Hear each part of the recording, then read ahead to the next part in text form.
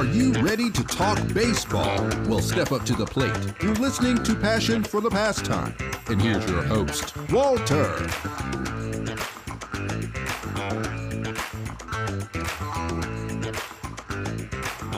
Hey, how's it going, everybody? And welcome back to another episode of Passion for the Pastime podcast. I'm your host, Walter. And on this episode of the podcast, we are going to talk to the great Tim Britton of The Athletic. He covers the New York Mets. Because the Mets are a story. I mean, Steve Cohen is changing the landscape of baseball. So we're going to talk about his spending habits. Talk about what that means for the future of baseball. But we also have to talk about what the Mets' outlook is. Because they are one of the top players when you look to MLB, when you look to the National League, as far as who the representative will be come October. And they are making that push. They are trying to do everything in their power to give them an extra boost. And yeah, they lose DeGrom, but hey, you swap that out with a future Hall of Famer, 3-time Cy Young Award winner, Justin Verlander. I mean, you can't make this stuff up.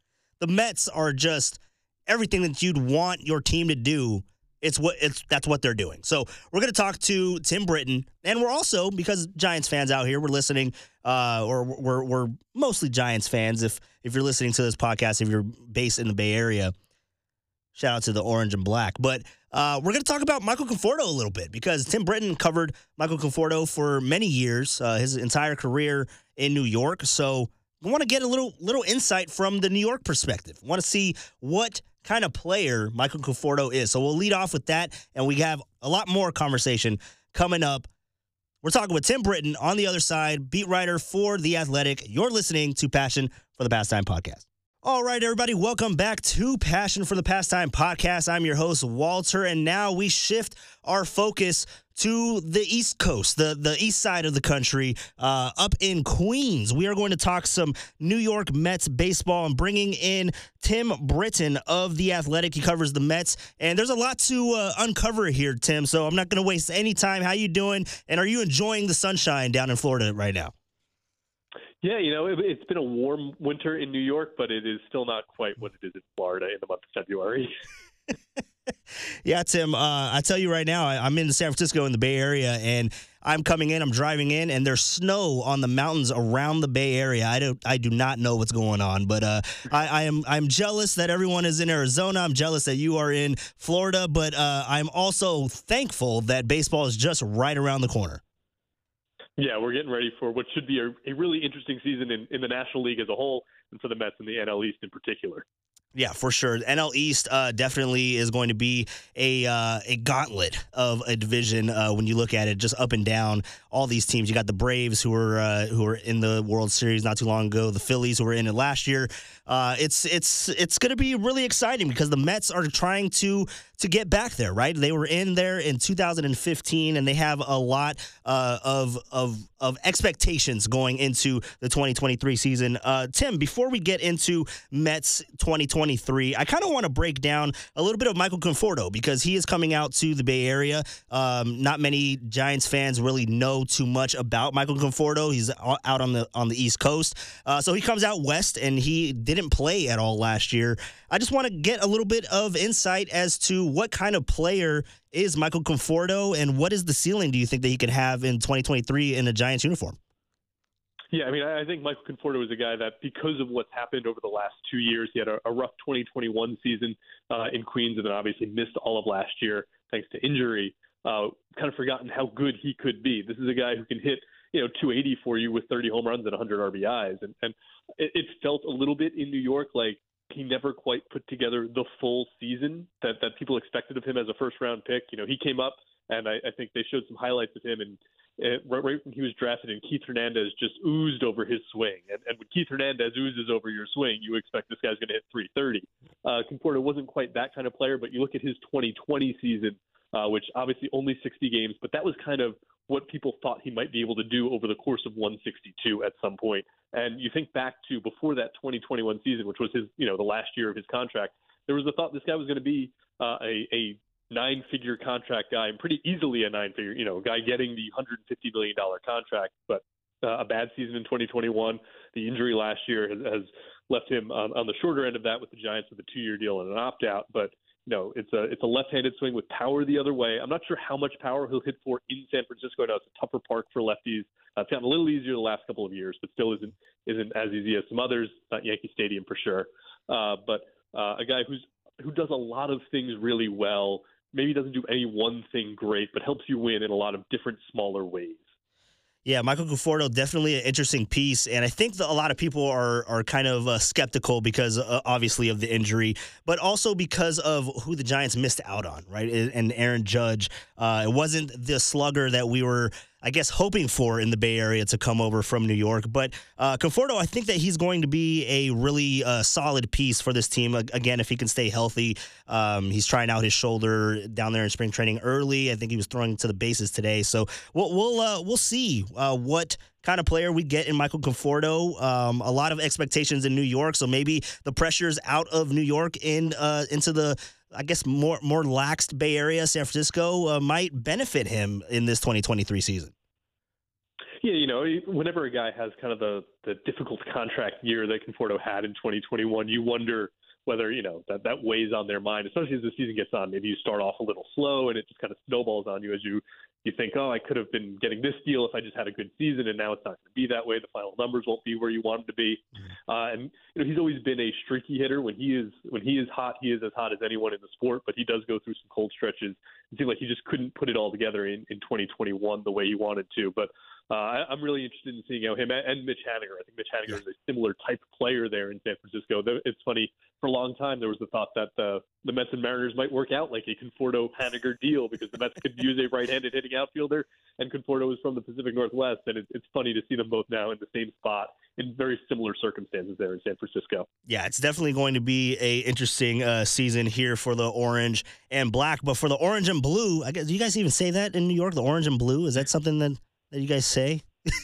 every once in a while, because there's some podcasts named last. Okay. I just made it up. It came to me. I said it. I don't know if you guys use that term out there. But for the Mets, we're going to talk about the Mets with Tim Britton. He is the beat writer for the Mets for The Athletic. And I did mention Aaron Judge, right? And I kind of want to pivot that into the Mets talk because everyone has a slugger on their team, and Aaron Judge hit 62 home runs, the new AL home run record. But in Queens, you guys have your own slugger in your own right. You have the polar bear, Pete Alonso, who has the most home runs in the league since he broke into the majors in 2019. Two-time home run derby champ. I mean, this guy has it all, and he hit 10 less in his rookie season. He hit 52 in his rookie season. Do you believe that he has what it takes, all the tools, it's all meshing in 2023? Do you think that he can surpass that 62 home run mark that Aaron Judge set last year? Well, they did move in the fences in right field at Citi Field just a couple of feet. I'm not sure that's going to be enough for Alonso to find that much. The 50-plus that he hit in his rookie year was in 2019. That was kind of the year the ball flew a little bit farther than it has in the years since. And I think you probably go broke betting on anyone in baseball to hit 60-plus home runs in a given year. But, I think Alonso is such an integral part of this lineup, and I think he's probably the most important part of this lineup for the Mets because he is the source of power. That was the thing that they didn't have last year. And you think back to the 2021 Giants, for instance, and all the home runs they hit. Like that really carries your offense through some of its slumps, through its downtimes, and against good pitching. And the Mets need Alonso to be that middle of the order slugger, kind of that ballast to the lineup to give them that power source that, they've got some other guys who might hit 20 or 25 home runs in Francisco Lindor, and some of the guys they've got around him, Starling Marte. But none of those guys kind of scare you quite the same extent that Alonso does when he's in the box with two men on, and the way he can change the game with one swing. So I think he's as important as anyone in the Mets lineup this year to continue to be that presence for them moving forward. Now, I want to switch over to the other side of the ball real quick, Tim, on the mound especially. The writing on the wall in 2022 for Jacob deGrom, it seemed like more and more that he wasn't going to come back, and he is no longer in Queens. He is in Texas. But I mean, I don't know if you could have predicted that the next scenario would play out with Justin Verlander ending up in Twins. So that's a really good replacement. I mean, you're getting a 3-time Cy Young Award winner, and it's just not a bad replacement, even at his advanced age.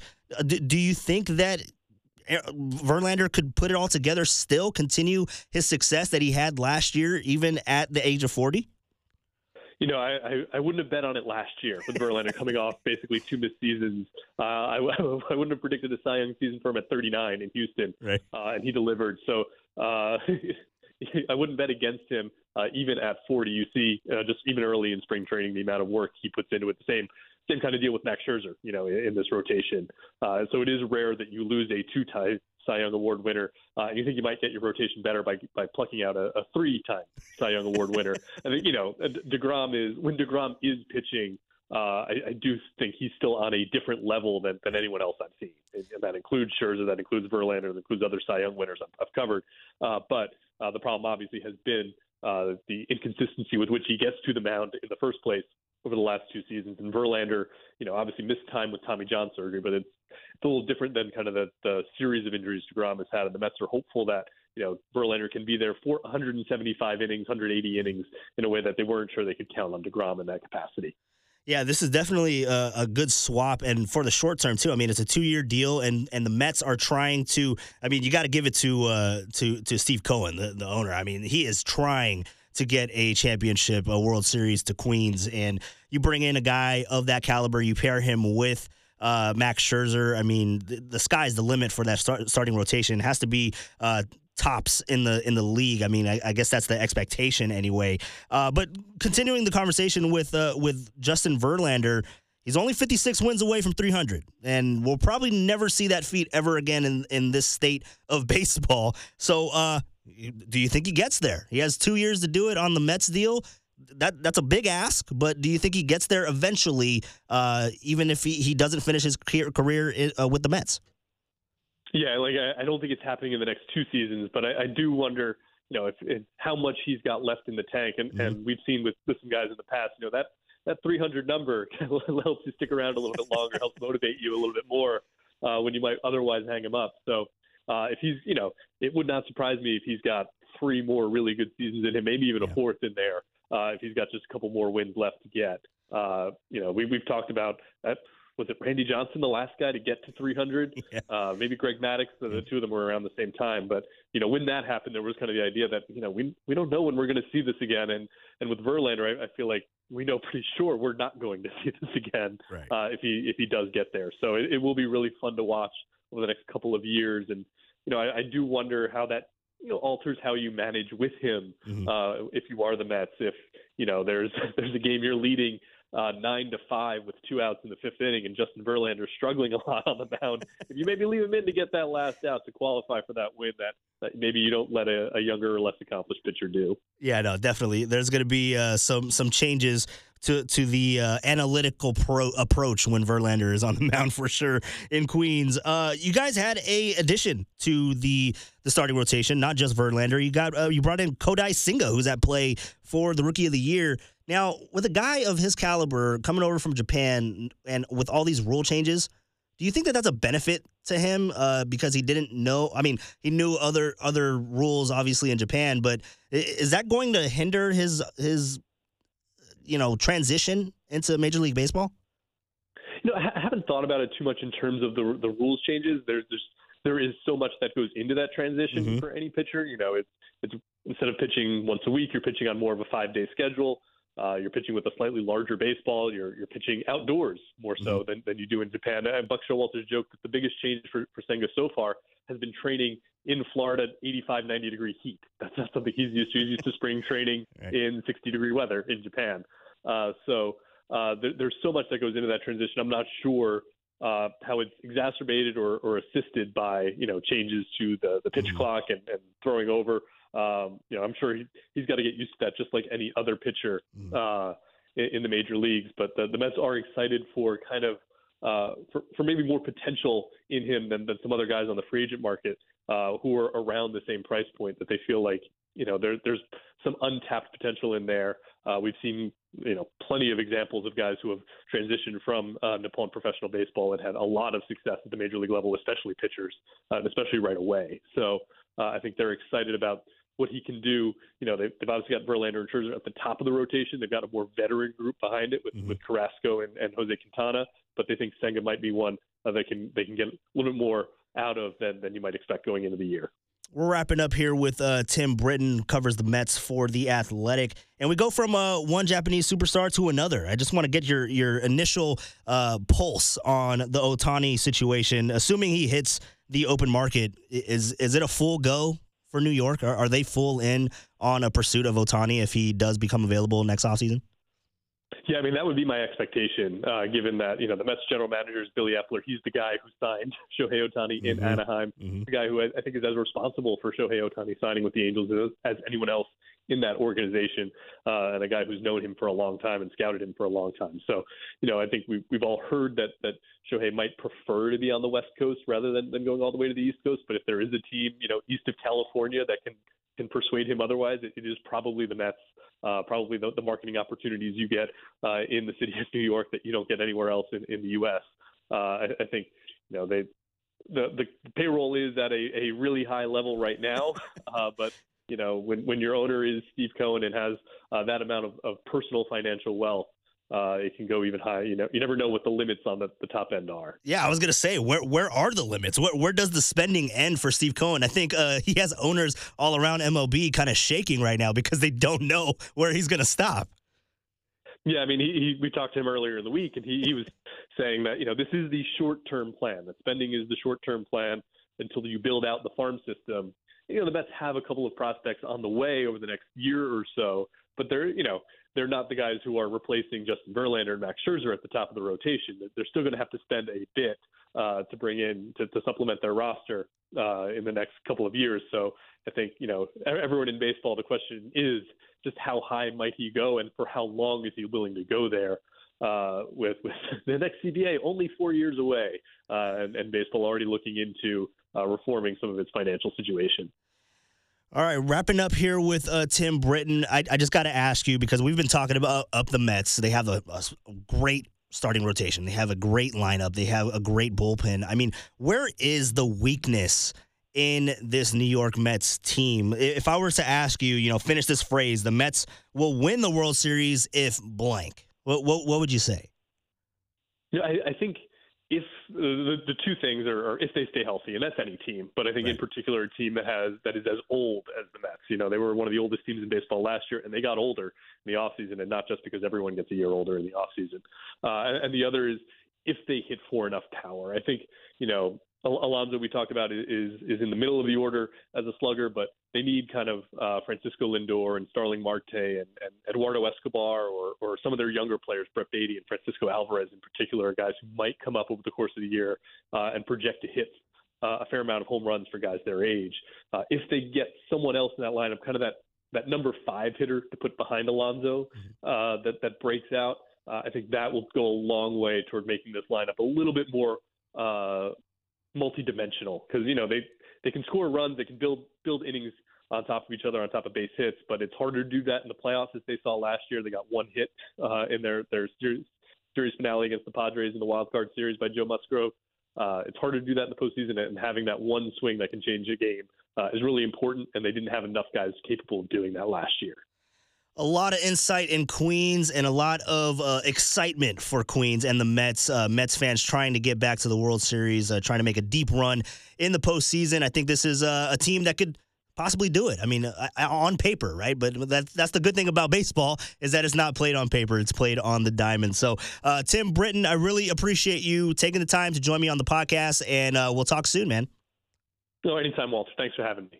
And again, that was Tim Britton of The Athletic. He covers the Mets for The Athletic. And go ahead and give him a follow on Twitter at Tim Britton. I mean, that was a lot of good stuff, a lot of good information, because you need to know about the Mets because they are going to be a huge player in the NL East. They're going to be a huge player in the National League, and they are coming to San Francisco in the first month of the season. So you're going to see a lot of the Mets, and it's going to be a really fun time. So I can't wait to get into more NL East. We're going to be talking with more beat writers from the East out in Philadelphia at some point, but just the NL East is one of the most jacked up divisions. I'm not, and I mean that in the good sense of the word. They are stacked from top to bottom, but also those three teams right there. You got the Marlins kind of floating around, but you have the Braves, you have the Phillies, and you have the Mets, all with World Series aspirations. So you guys have a good one. I hope you enjoyed this conversation with Tim Britton. Again, go ahead and give him a follow at Tim Britton on Twitter. He's a great follow, gives a lot of great information on the Mets. So you guys have a good one. Be safe, and we will talk to you next time.